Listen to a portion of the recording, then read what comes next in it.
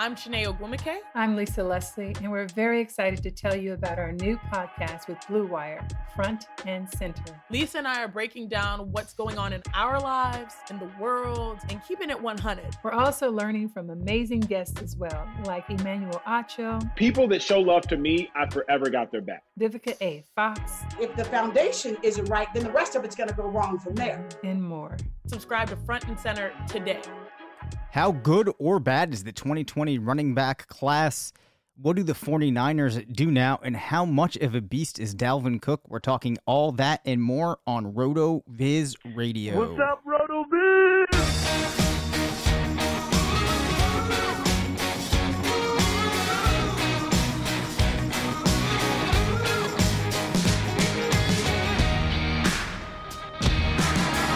Welcome back to RotoViz Radio, brought to you by Indeed and Bet Online. I'm Dave Cabin, Senior Fantasy Analyst at RotoViz, joined by the Editor-in-Chief of Fantasy Labs, part of the Action Network, Matt Friedman. As always, we are recording this during Monday Night Football, but it's crazy. Half of the regular season is just about in the books. Our good friends Blair and Hassan opened with this topic on the RV Report, which comes out every Monday morning. If you're not listening to that, you need to be. But one of the key things that they were talking about to start off the show, Matt, was rest of season running back rankings. And we saw Dalvin Cook absolutely go insane against the Packers yesterday. He's been pretty darn tremendous this year. Rest of season, assuming that when Christian McCaffrey gets back into action and is at full health, who scores more points, Dalvin Cook or CMC? I think Dalvin Cook. Me too. Although, I don't want to be a prisoner of the moment, but I think Mike Davis has done enough in Carolina to warrant stealing enough of the workload from Christian McCaffrey to give Dalvin Cook the edge here, because he's clearly looked great this year when he's been healthy. He looked great last year, and Alexander Mattison really failed to do enough in his opportunity as the lead back to make the Vikings think okay, we need to give him more work and take work away from Dalvin Cook. So yeah, I guess I'm leaning Dalvin Cook. I can't believe he leads the league with 11 touchdowns from scrimmage, but I guess that's a reality. Well, the weird thing too about Minnesota is you have a team, by all accounts, really struggling. Yet Kirk Cousins has only had 2 games this year where he's thrown more than 27 passing attempts. Yeah, they're playing slow and they're really focusing on the run. It's, you would think that an offense this antiquated really wouldn't be able to get anything going. And honestly, for the most part, we haven't been that impressed with this offense, but it is so constricted to a few players with Dalvin Cook and then Adam Thielen and Justin Jefferson getting the vast majority of all of the production, that those guys can still be productive enough in an offense that really isn't that good. Yeah, and Dalvin Cook's been efficient this season, 1.47 PPR points per opportunity, number that you like to see. Like you said, pretty concentrated on Cook. I suppose the other players that get into the conversation for maybe that top 3 type of sphere and running back, obviously you have Alvin Kamara in there as well. I'm curious, do you think that Aaron Jones makes a compelling case for forcing his way into the conversation? Probably not. I think Jamal Williams will probably steal enough of the workload, just like Mike Davis in Carolina. But I guess someone has to be in the top 3. And if we have Dalvin Cook there and Alvin Kamara there, then, someone, but I would probably put Christian McCaffrey there ahead of Aaron Jones. And honestly, maybe I'd put Derrick Henry in the top 3 ahead of Aaron Jones. But I think Jamal Williams is going to steal enough of the work to make Aaron Jones a pretty difficult top 3 candidate. Of course, and I don't know if you've seen this yet, Jamal Williams was in close contact with A.J. Dillon, who has contracted COVID, so we might actually see Jamal Williams miss a game or two, who knows, but that doesn't really change your overarching point about Jones. Let me throw in a name here. Giovanni Bernard. Let's say that Joe Mixon can't return. Is Giovanni Bernard flirting with that top 3 rest of season outlook? No, no, I don't think so. All right. He would be injured at some point. All right, that's probably fair. All right, let's get into the injuries. Really, my biggest notes on injuries come out of San Francisco, as I mentioned at the top of the show. Jimmy Garoppolo out indefinitely.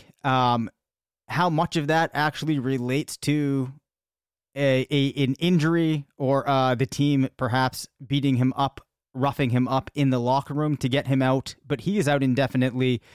George Kittle looks like is basically going to be out for the rest of the fantasy season. What do you make of this in terms of the rest of the players in San Francisco from a fantasy perspective?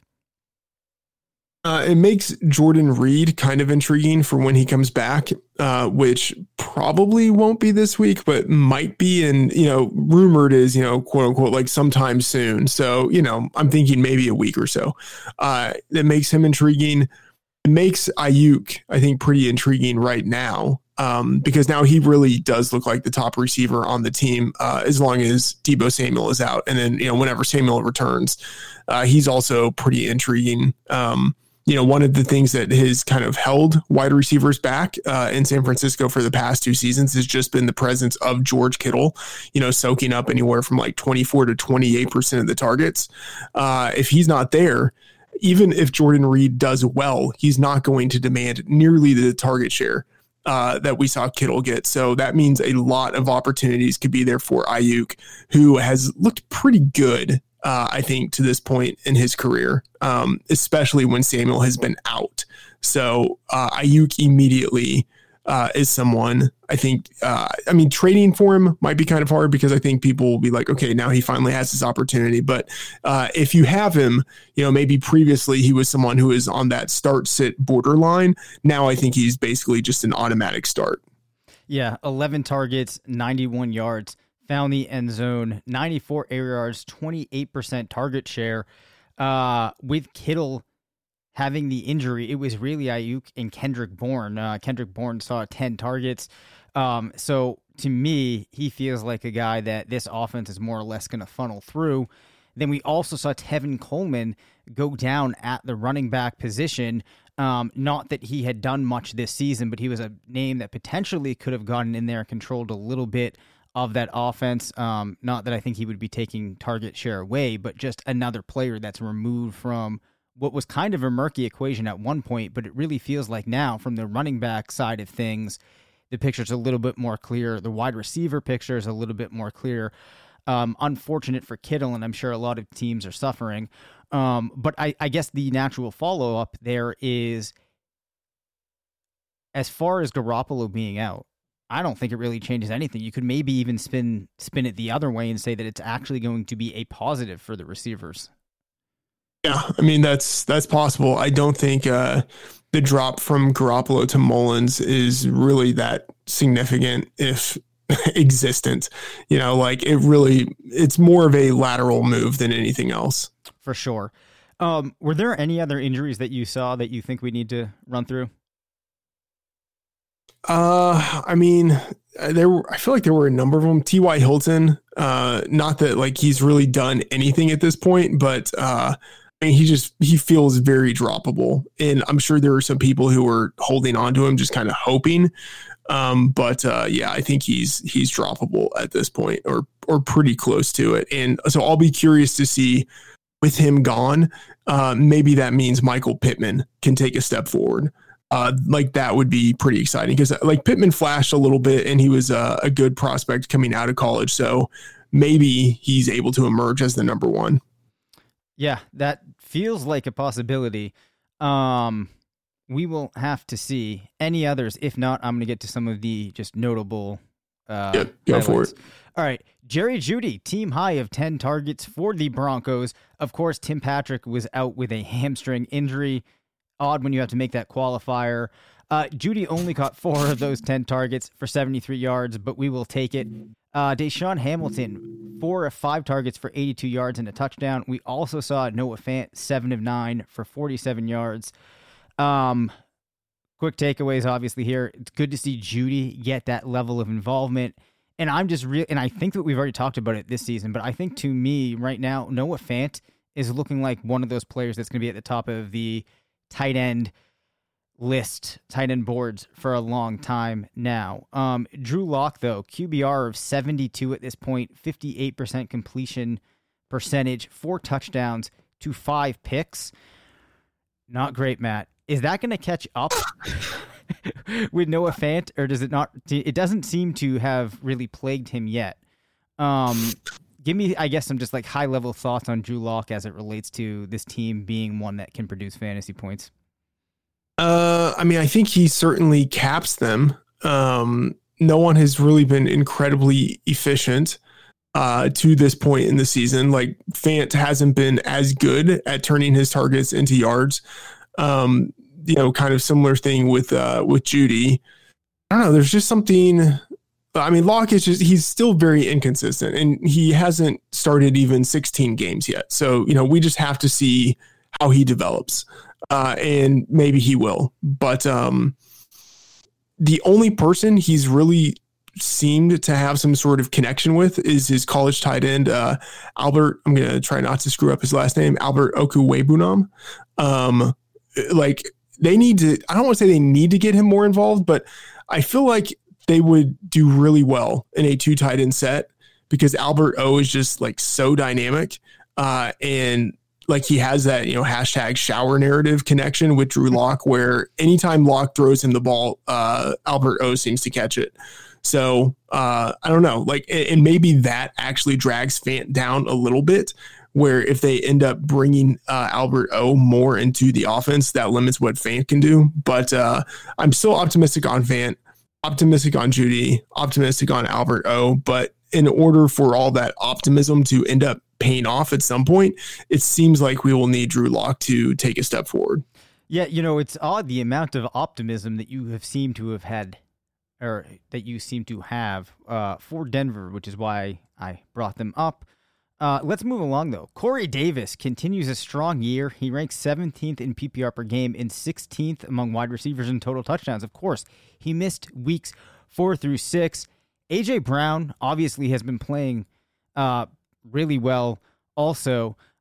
Corey Davis, I actually think that this is going to continue.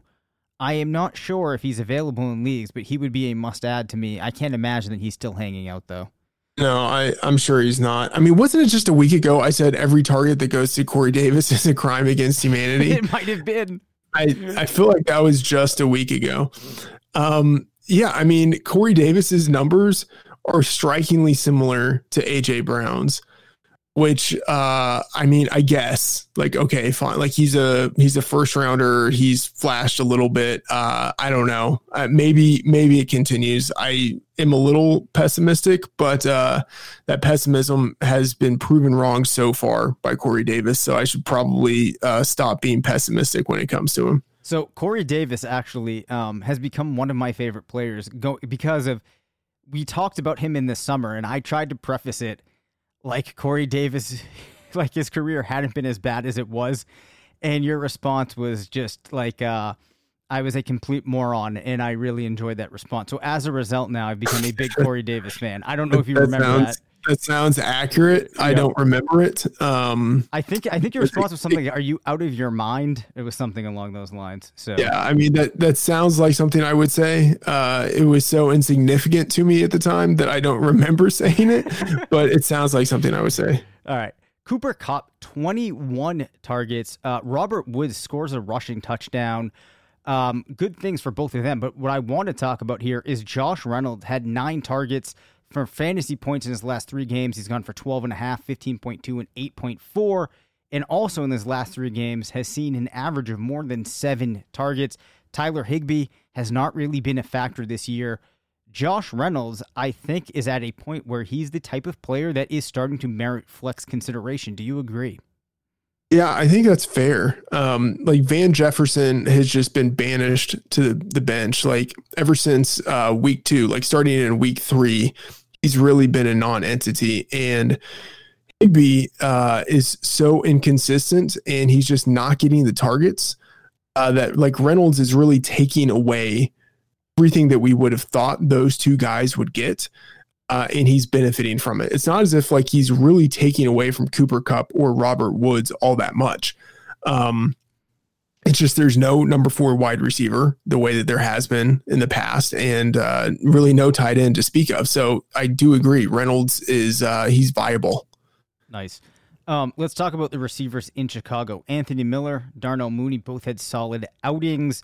Anthony Miller led the team in targets yesterday with 11. Then you had Allen Robinson at 7 and Mooney at 6. All 3 of the receivers went for 69 or more yards, touchdowns for Robinson and Darnell Mooney. You have Nick Foles playing quarterback there now. I think we've talked about these guys a couple of times throughout the season.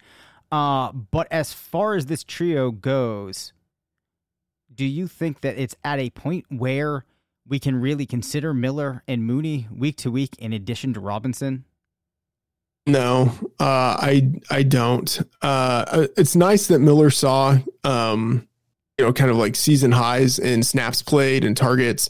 And, Mooney has been out there, but he's been very inconsistent just because of the connection with Nick Foles.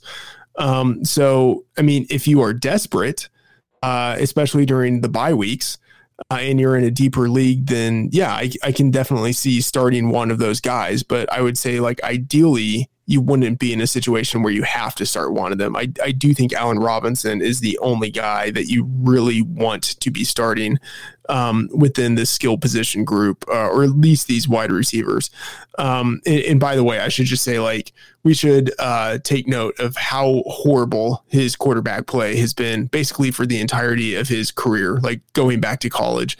And, some of that is, I wouldn't say that like his fault. Like he could have signed with another team after leaving Jacksonville, chose to sign with the Trubisky Bears. But anyway, it's sad for him that he's in this quarterback hell. I don't know who. I really wish I could remember who it was that had put the tweet out. But basically, what it concluded was that his best quarterback has been the year that he was out with an ACL, where he basically didn't have a quarterback. That I wouldn't say that was me, but I put out the tweet about Bortles quarterbacks and put 2017 torn ACL. Okay, and then there were like 20 people who made the joke about torn ACL might be his best quarterback. Oh, okay. All right. Well, there we go. All right. Amazing how quickly the same jokes get recycled on Twitter, isn't it? Yes. It's sort of evidence of, I don't want to say like groupthink or something, but like I can see how people arrive at the same cash game lineups independently when you see like 20 people on Twitter all making the same joke. Right.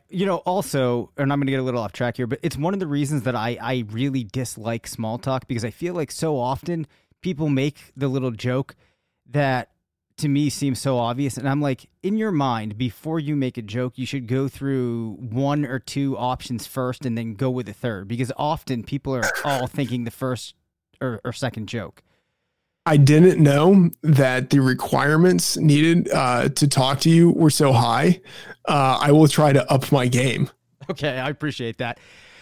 All right, now that I've got my pretentiousness out of the way, have we talked about John Brown in a couple of weeks? I don't think we have. Okay. Unfortunately, he's basically disappeared from the Bills' passing attack. It's really become Cole Beasley and Diggs. Is there any reason to be holding on to John Brown, do you think, Matt? Probably not. I think the pro case would be that he was good early in the year when he wasn't injured, and he's been dealing with I think like lingering hamstring or knee issues for the past month or so, and that if that can ever get resolved, maybe he could go back to being the guy that he was, and like it's a volatile type of player. So maybe there's 1 week where you need someone who just like has some upside in a tough matchup that you have, and he scores a long touchdown. Like that's kind of the optimistic scenario, but in general, I think he's probably someone you can move away from. Got it. Is John Brown in your list of maybe top 5 or so players that you have some type of an attachment to from your career as a fantasy analyst? Probably. I mean, I still have him in like my longtime dynasty league, but that's more of like it's a best ball, like a head-to-head best ball. So like he still has value in that format, and you can't drop him in that format because someone will pick him up, but you can't really trade him because no one's going to pay what he's worth, even though he's really not worth all that much. So I still have him in that format, but like I had him to begin with because I liked him more than, anyone else did when he was coming out of college years ago. Yeah. So like he's just been on that team for like what at this point, like 7-8 years, So I probably still have like a sentimental attachment to John Brown.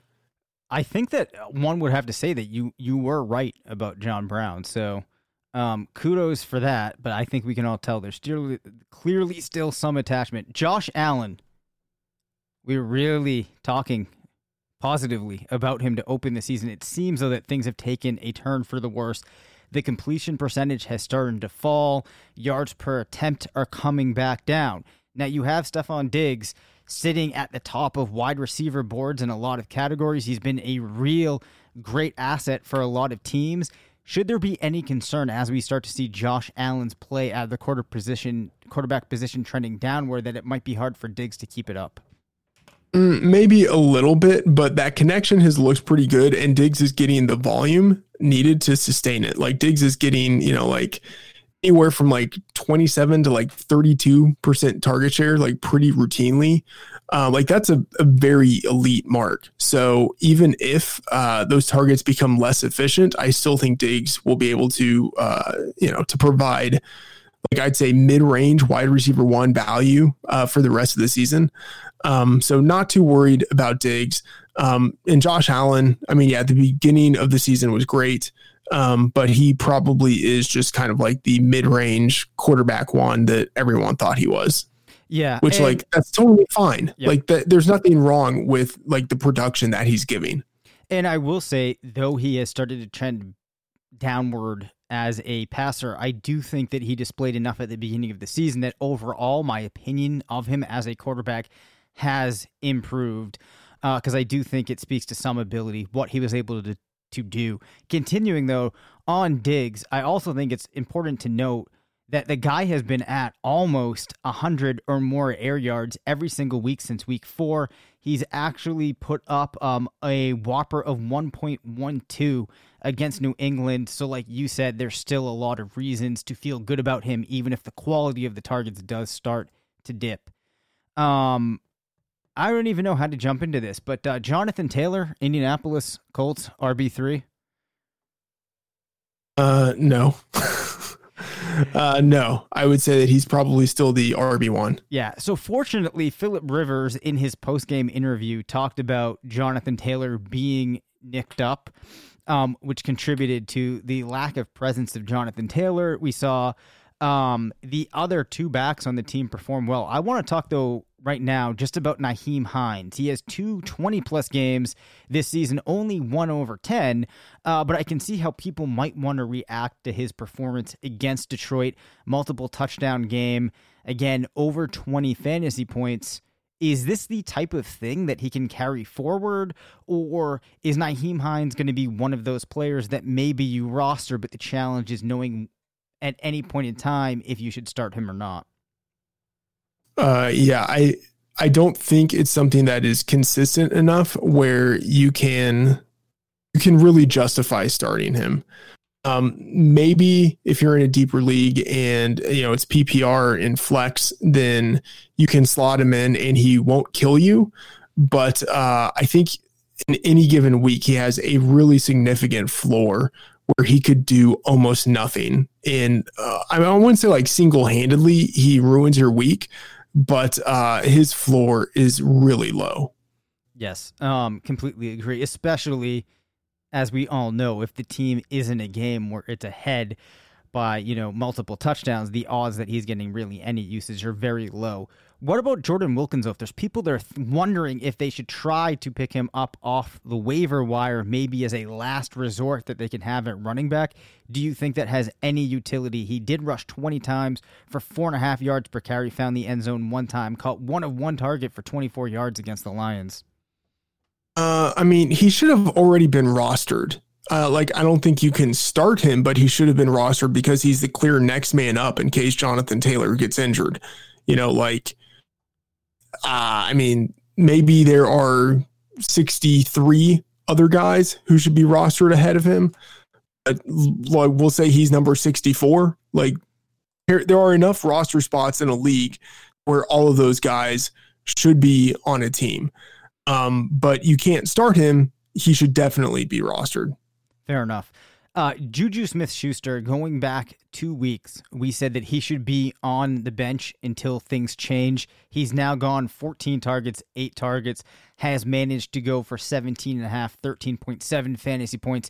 Again, not what we would have liked heading into the season, but those are still numbers that aren't terrible. Have things changed? Is he back in lineups? I don't know. When I looked at the outline and saw this question, my stomach just started to hurt. I don't think so.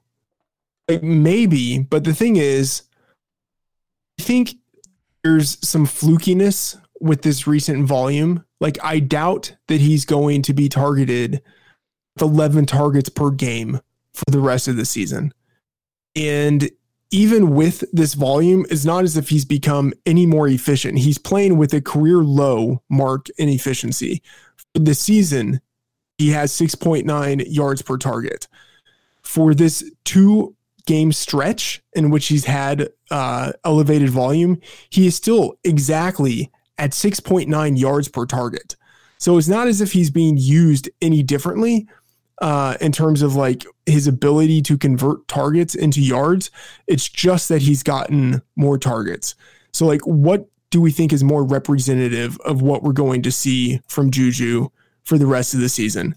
A guy that in weeks 1 through 6 saw 5.5 targets per game, or a guy who in weeks 7 through 8 saw 11 targets per game? Maybe it's somewhere kind of in the middle.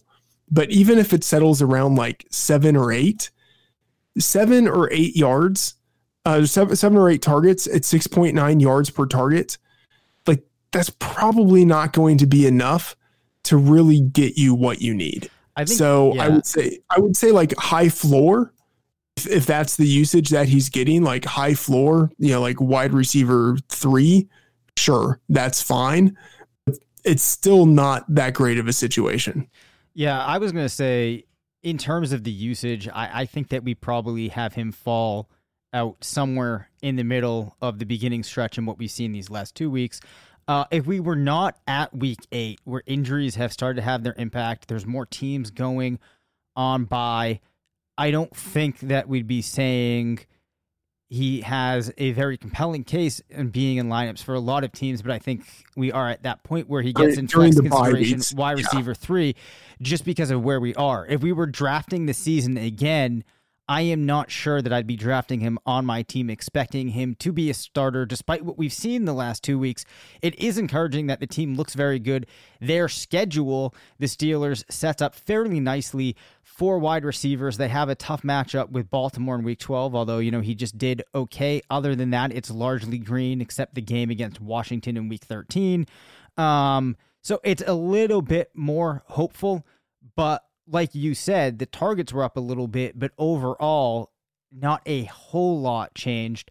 One more question for you, Matt, before we take a break. Explain to me how in the year 2020, I am saying that Samaje Perine rushed for a touchdown and 32 yards on 10 attempts.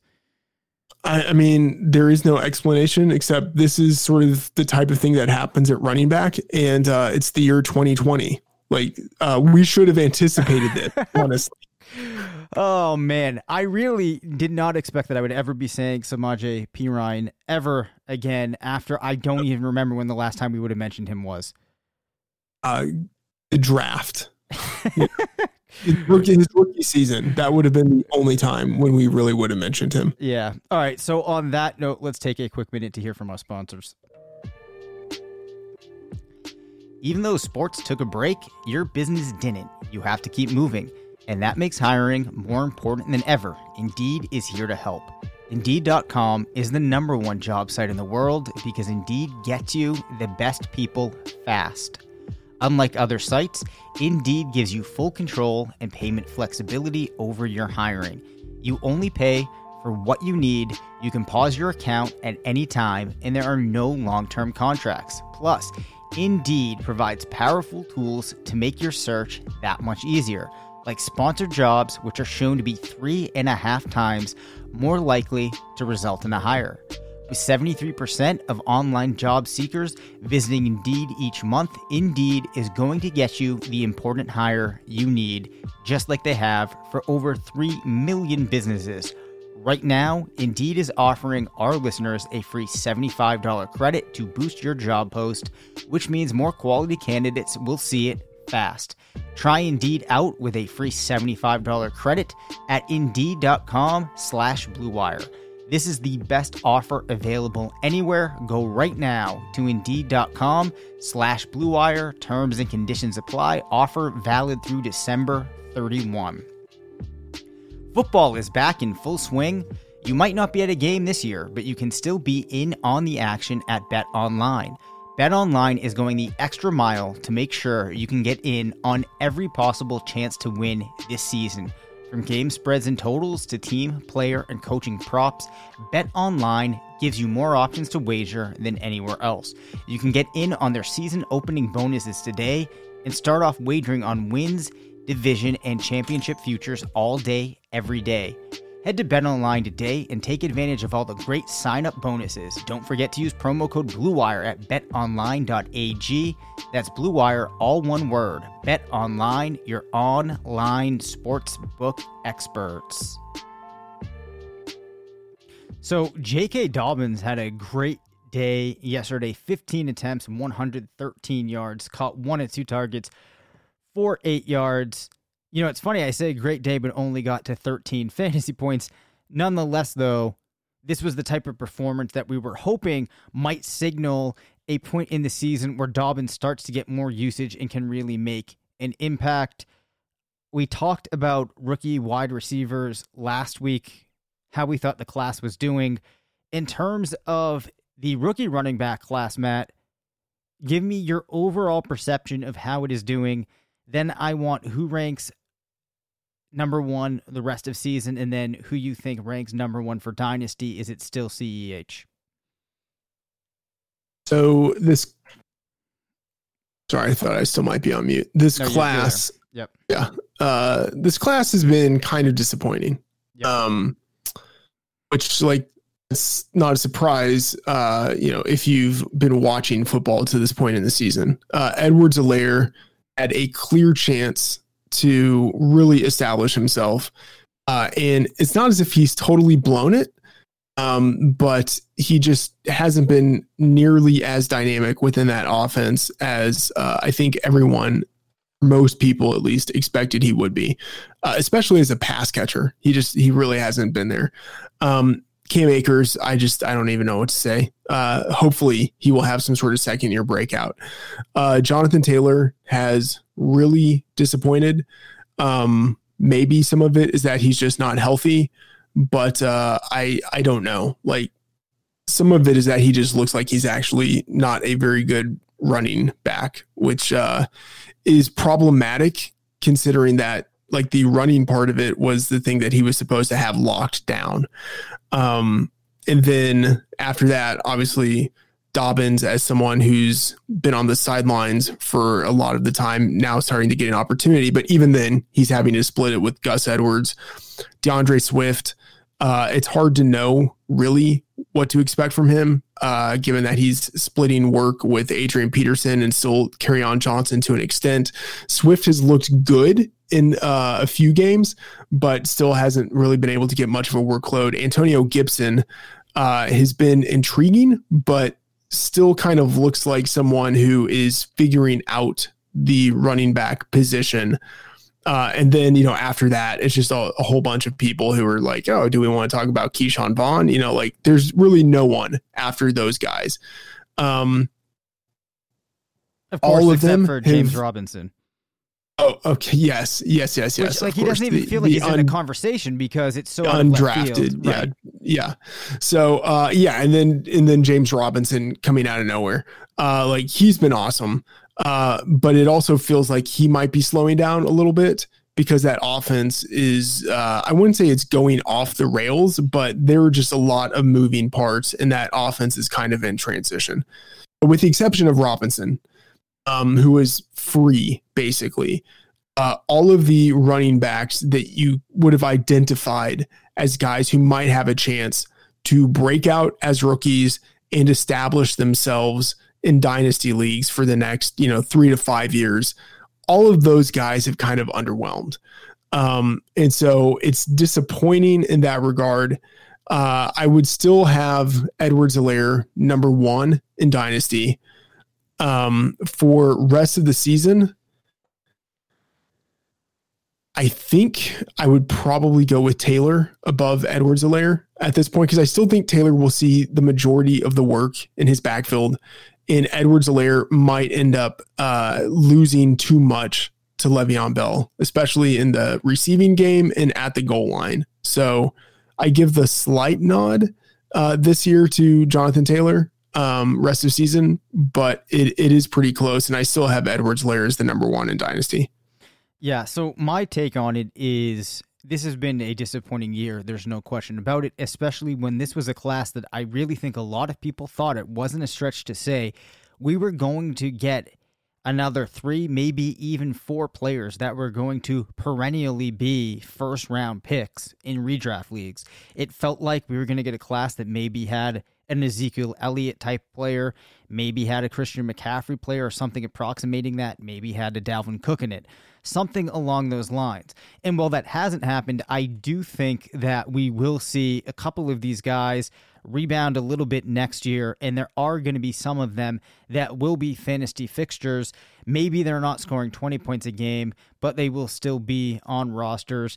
The thing that makes it hard, though, is a lot of them, especially at the top of the list, have had a lot of chance to make an impact and just hasn't felt like they fully seized it. So what do you do with them in Dynasty, right? That's the big question. I think that what makes it challenging right now is their value to the people that drafted them hasn't fallen enough that it makes it a good point for you to be able to go out as a buyer and get them for what you feel like is a good price.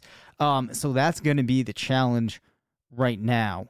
I'm going to steer us a little bit differently, though. Honestly, as we were talking about this thought popped into my head, and I think it just shows that I still have a ridiculous amount of adoration for Giovanni Bernard. How much better would Giovanni Bernard right now be in Kansas City getting the work that Clyde Edwards-Helaire is than Clyde Edwards-Helaire himself? Shouldn't Kansas City have just made a move and acquired Giovanni Bernard instead of using a first-round pick? Really? Yeah, I mean, Gio is like the original Edwards-Helaire, just in terms of like their body types and the way he was used in college and then the way he was used early in his career. Like the best case scenario for Edwards-Helaire as a rookie would be doing something similar to what Giovanni Bernard did in his first 3 seasons. Like that was pretty good. Yeah, I mean, I love Andy Reid, but it seemed like a stretch to draft Edwards-Helaire. And I mean, the fit seemed perfect once it happened, kind of like regardless of maybe the mistake to draft him with a first round pick. But it hasn't worked out. Maybe it would have been better to go with Giovanni Bernard. But I mean, it just seems like that's not something that's sexy, like, yeah, it definitely isn't. I mean, what are they going to do? Be like, okay, we're trading a 5th rounder for Giovanni Bernard and we're going to build our offense around him. Like that's not something that's going to happen. So, the other kind of related thought to this morning, well, I was getting my dog breakfast and, I have to. Were you shaving? No, I wasn't shaving. No, I wasn't trimming your beard. This is the Caban corollary for this, right? we're going off track here a little bit. I don't care. So Phoebe the dog, who has made many appearances, as many small dogs do, does not have good teeth. She has a lot of teeth problems. Yeah. I've spent a lot more money on this dog's mouth than I would care to admit, but you do what you have to for your dog, right? Anyway, yeah. So to get her to have more comfort in eating in the morning and get her to calm down and let me do the things I need to do, I run her food under hot water through a sieve for about a minute, get it nice, soft, and moist, and I sprinkle a little cheese on it. I have no idea why, but as I'm doing that this morning, what pops into my head, but the fact that the Patriots used a first-round pick on Sony Michel. Yeah. Was it 2 years ago now?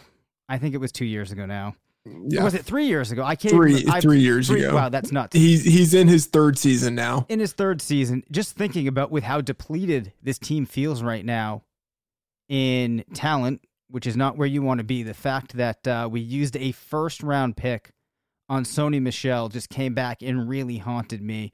And then I had the thought of all of the conversations that I had with people around here saying to me, oh, well, clearly Belichick must have saw something in him. Belichick, of course Belichick knows more than me. But in this case, I am still very miffed. I'm still very worked out about it. And that's my diatribe. I think everybody realizes that pick made no sense. Just like taking CEH, they could have been so much better off with Giovanni Bernard. I'm now thinking through all of the other running backs that if we wanted somebody, we could have gone out and acquired.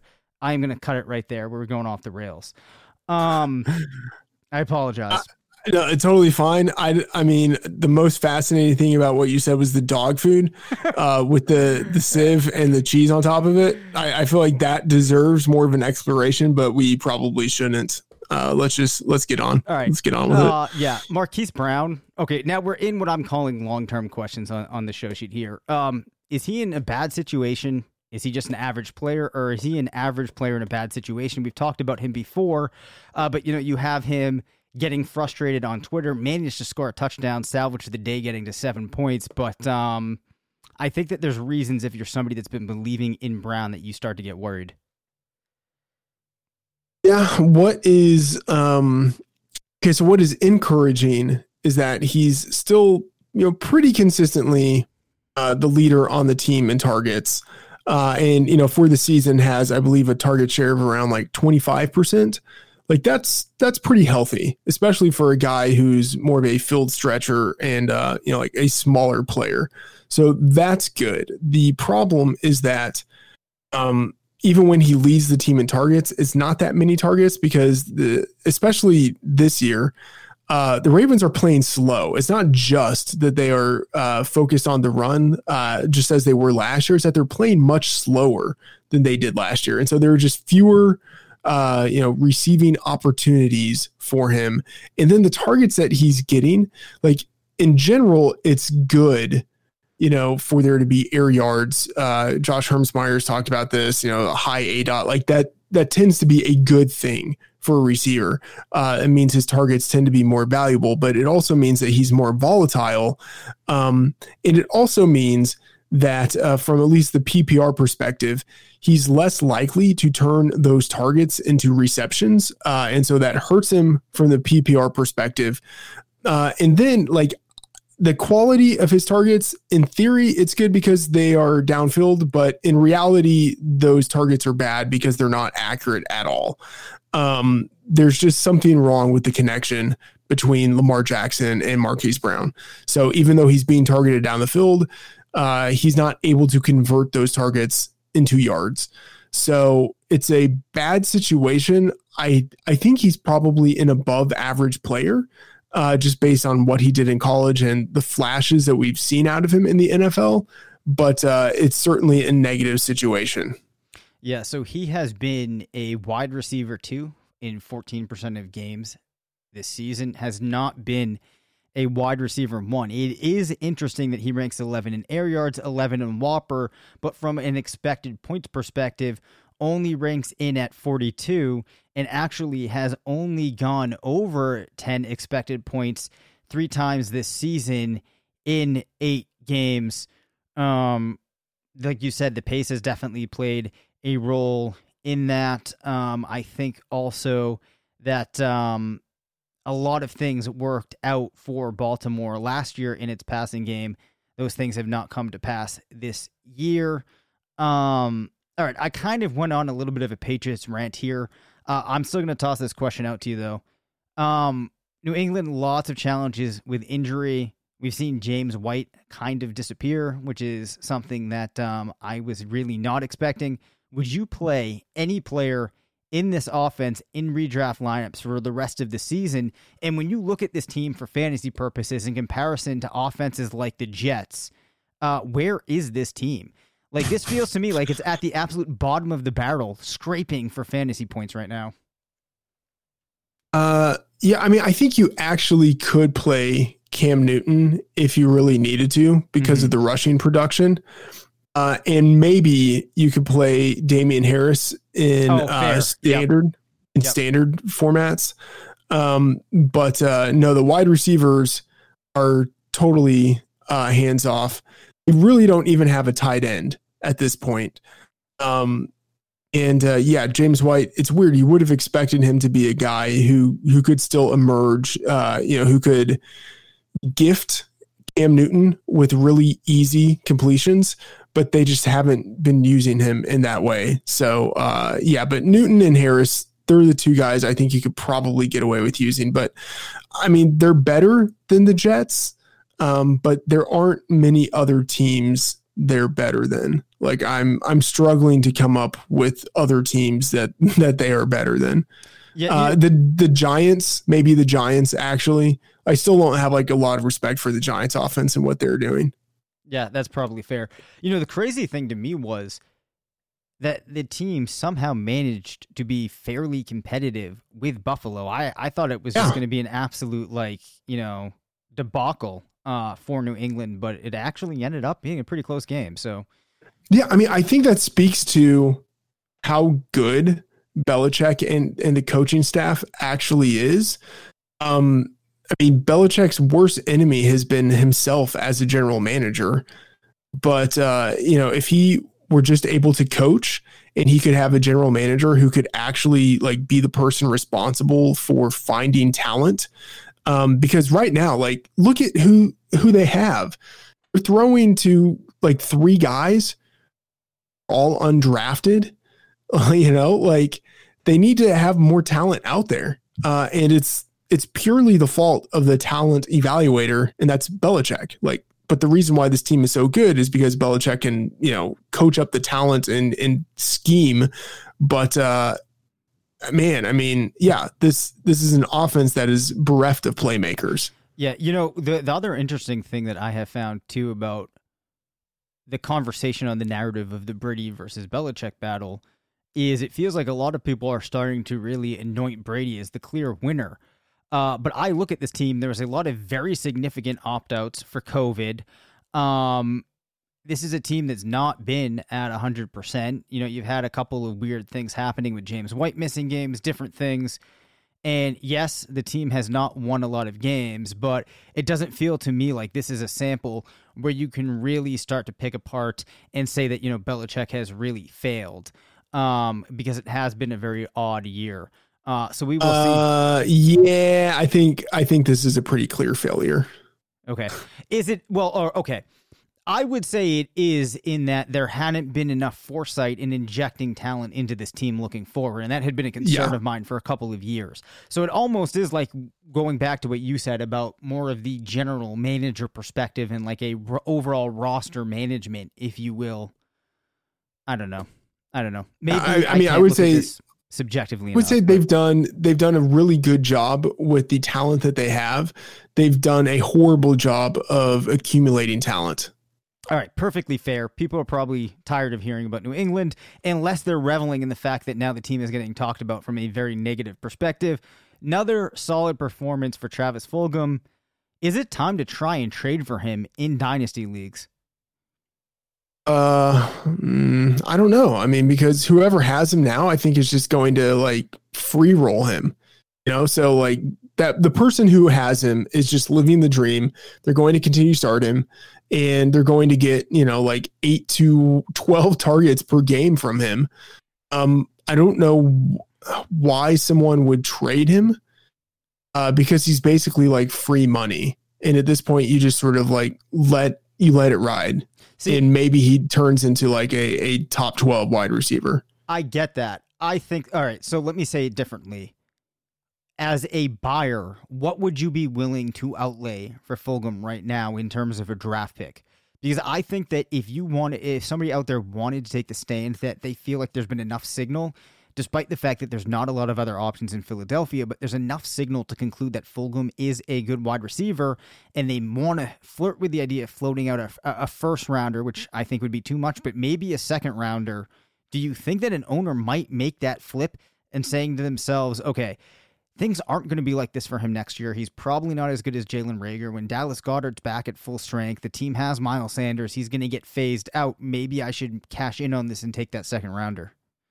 Yeah, I think that's fair. I just think that, and maybe I'm biased because of the league that I'm in, like the main dynasty league I'm in. I think it's really hard to get dynasty trades done for a few reasons, but we can use Fulgham here as the example.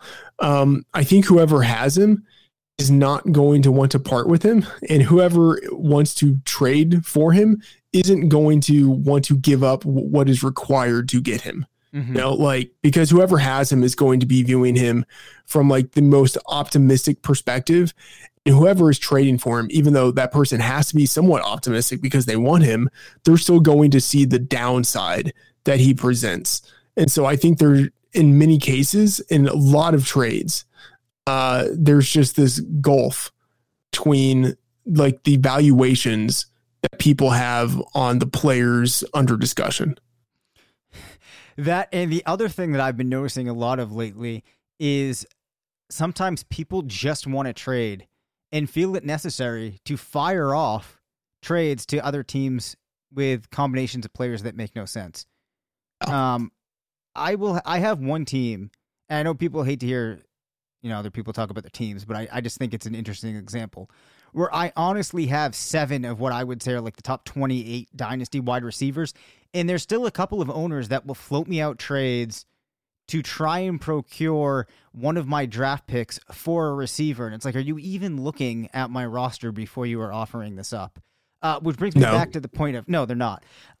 You are right, though, in that in Dynasty, there's often this divide between, the value stated on both sides. And I think that generally people don't look at the entire process of considering trades for their team, accepting them, offering them through the right lens. But we probably don't have time to delve into that right now. Let's get to, are you panicking? Are you panicking on Hunter Henry? No. He's still getting enough targets and has enough expected points per game to where, he's pretty much, I think he's probably going to finish roughly around where he did last year. Okay. 4 targets, Matt, against Denver, just 33 yards. Only 3 receptions, 23 yards against Jacksonville. 4 receptions, 23 yards against New Orleans. Did get a touchdown. 2 receptions on 3 targets against Tampa Bay. Only 39 yards. I'm gonna go with the avenue here that you're just assuming because tight ends largely suck that this is why you're not panicking. Yeah, I think that's fair. I mean, he's a mid-range to low-end tight end 1. That's probably what he was always going to be this year. So I feel like Hunter Henry for a while has had some type of luster attached to the name. Should that luster now be gone? Yes. Okay. Yeah. All right. That I can get on board with. Are you panicking on Amari Cooper? Terrible game last night. May have sunk my main event team, Mike Beers and I, unfortunately, because we also had George Kittle on that team. I am very upset with Amari Cooper right now. Are you panicking on him? Yeah. I mean, it has more to do with that Cowboys offense than with Amari Cooper. Yep. But yeah, I mean, everyone in that offense is pretty much hands off. Oh boy. All right. What about Miami Dolphins wide receivers? Given what we saw from Tua, did not pass very much. I believe only accumulated 93 yards through the air. It's not going to be a situation where every week the Dolphins get a defensive touchdown and a special teams touchdown. So we will see more opportunities for the Dolphins wide receivers moving forward. But yes, I think it clearly is a negative to go from Fitzpatrick to Tua, at least based on what we saw last week. Yes, perfectly fair. To try to get a more optimistic lens on a player from Miami, in terms of his career perspective, Myles Gaskin surprised a lot of people this year, coming in, taking over just about all of the backfield usage in Miami, given how bad Matt Breida has been, and that the other competition was Jordan Howard. Perhaps maybe we should have seen this coming more, but from a career perspective, where are you on Myles Gaskin? Are you optimistic? I mean, he's looked pretty good, especially in the games with Jordan Howard out. But at the same time, he also feels like the kind of back who has one decent season and then gets replaced by a much more pedigreed back. So I'm kind of pessimistic, even though I think for the rest of the season, he keeps up what he's done. Okay, that is fair. Let's now talk about actually let's jump to this one first, then I will ask you about just the AFC in general. Is DK Metcalf a top 6 dynasty wide receiver? Yeah, I think so. It would be pretty hard to have him outside of the top 6. Yeah. So, I mean, the man is an absolute monster. We've talked about that before. So impressive athletically. In terms of the question that surrounded him coming out of college as to why A.J. Brown was the player at Ole Miss that ended up shining through more in comparison to DK Metcalf, at this point, it looks like there is a pretty serious conversation to have about which is the player that actually was better. Do you think we can opine at this point that DK Metcalf actually was the best wide receiver from that class? I don't know. Because we know it definitely wasn't in N'Keal Harry. That's obvious. Yeah. Yes. I mean, like at this point now, out of all the wide receivers who were in that class, I would say that he's the best. I think at the time there was a serious conversation between AJ Brown. Metcalf was probably in there, but like it could have been a number of guys. Brown was the guy I liked the most because of his physical profile and the fact that he was actually productive. And I would say that at the time, I think he was the better prospect. I think Metcalf was, I wouldn't say lucky, but like if he had landed with another team, we could easily see how things wouldn't be going the way that they're going now. I think a significant part of his production has been the connection that he's had with Russell Wilson. I'd say on the field, but then also like if you've listened to interviews, like him talking about kind of like mentoring Metcalf in terms of like helping him think about the offense, like focus on his route running, focus on like his body, just, you know, like I think Wilson has been a really good influence on Metcalf. And has helped him develop in a way that a lot of wide receivers don't get the opportunity to develop in the NFL, or maybe they get the opportunity, but they don't because they don't have the encouragement, or they don't have the support system. So I do think that Brown before Metcalf 2 years ago in rookie drafts made sense. But Metcalf has clearly developed beyond Brown, I think, at this point. You know, the other thing that probably helps a lot, I think, is him being in a configuration at wide receiver where he's playing with Tyler Lockett. Yes. That, I think, has opened up a lot for him and definitely gave him a very conducive situation. Brown, here's one random question. Yep. If Brown were on the Seahawks instead of Metcalf, do you think Brown would be having this level of success or something pretty close to it? And then if Metcalf were on the Titans, do you think Metcalf would be doing what Brown is doing?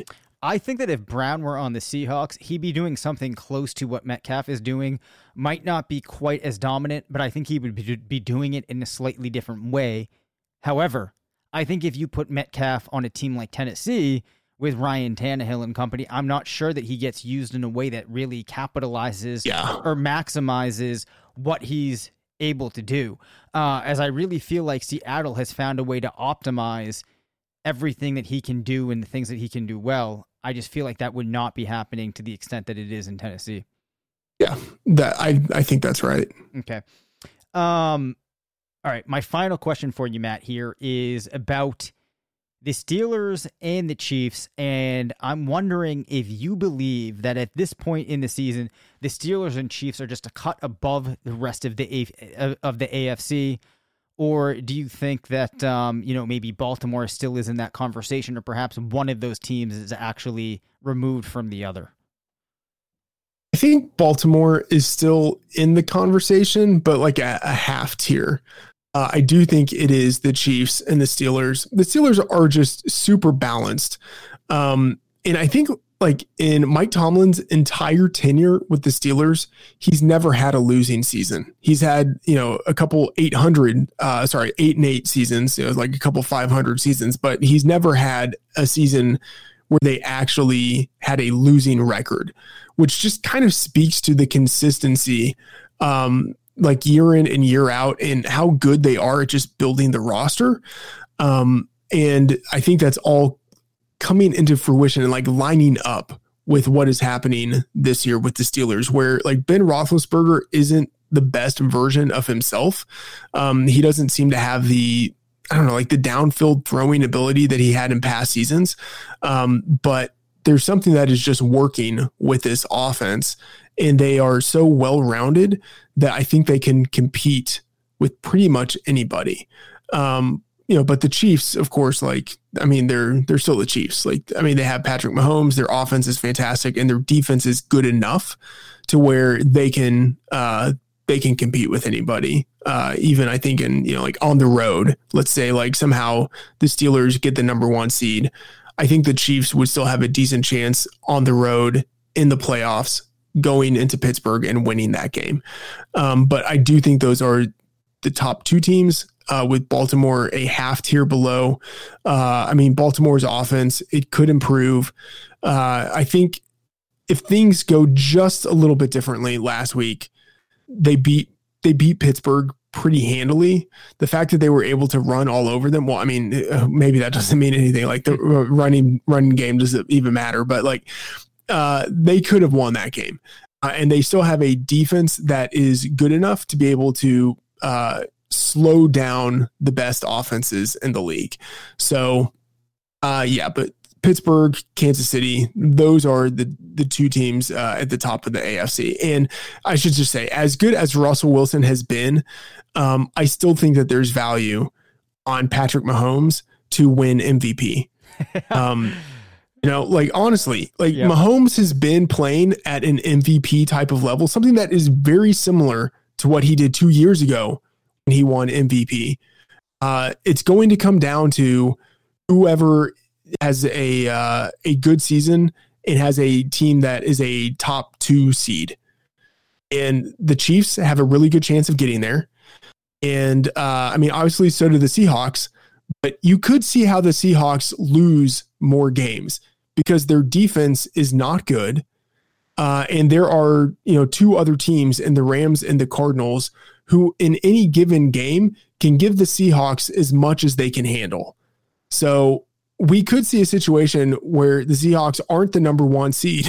Maybe they lose 2 or 3 more games, and we're looking at a Chiefs team that is 15-1 or 14-2, and Mahomes has a season that is pretty much just as good as the MVP season that he already had. At that point, you have to think it's at least 50-50, maybe not quite 50-50, but something approaching a coin toss between who wins the MVP award. And I say that with total respect for Russell Wilson and how great that offense has been. I just think there is some value still on Mahomes to win MVP. Okay, fair enough. I do not really follow things like this. My one thought would be, I feel like on some level, Mahomes gets dinged for playing in the offense that he does maybe in this equation because there's so much talent, and it just feels like there is going to be the creation of this narrative behind Wilson that might propel him there. Yeah, he clearly has, Wilson clearly has the narrative in his favor. Last I saw, Wilson was around even odds, plus 100 to win MVP. Mahomes was around plus 400. It just feels like a pretty big discrepancy where I wouldn't look at Wilson and say he's 4 times as likely as Patrick Mahomes to win the award. That math isn't perfect, but you get what I'm saying. I don't think that it really works out where there's that big of a discrepancy between those two guys. Got it. Do you have time for one more question? Yeah. Okay. My brother will randomly call me with these different bets that he wants me to agree with him on. The one that I got Sunday was he'd found a line that he liked where it was, I forget what the, what the actual payout was on it. But basically the thing that we were debating was, will the team that wins the NFC East have 8 wins? And he wanted to take the under, and he felt like it was about as good of a chance as you could get on something that the team would not get to 8 wins. What do you think? My gut would say that he's probably right. But statistically speaking, he's probably wrong. Yeah, that's basically what I was cutting at. I was saying, yes, if we go through and we look at the schedules, it's very easy to get to the idea that a team is not going to do it, especially because they're each playing each other 2 times in there. So then you need one team really to sweep it to even have a chance. Then Philly has a couple of tough games against New Orleans, Green Bay, I think Arizona. But like you said, if you look at this and you zoom out, it's one of those things that very, very rarely are you going to have a team win a division with less than 8 wins. So I was trying to talk him out of it. He eventually ended up doing it. But so it seems like you're kind of on the side with me that it's not as much of a lock as he may have felt. Yeah. I mean, what helps him is that there's a tie in there so far, instead of that being a win. Right. So that does improve the odds for him, but I would still be inclined to say that we see a team get to 8 wins. Got it. All right. Well, I'm going to let him know that you said that, and he's going to be very disappointed. I'm looking forward to that. Okay. All right. That does it for this episode. You can reach us at rotovizradio@gmail.com. Follow us on Twitter at DaveCabinFF and at MattFTheOracle. Thanks to Indeed and Bet Online for sponsoring the show. Make sure to rate, review, and subscribe. And as always, remember, it's not a fantasy if you believe it.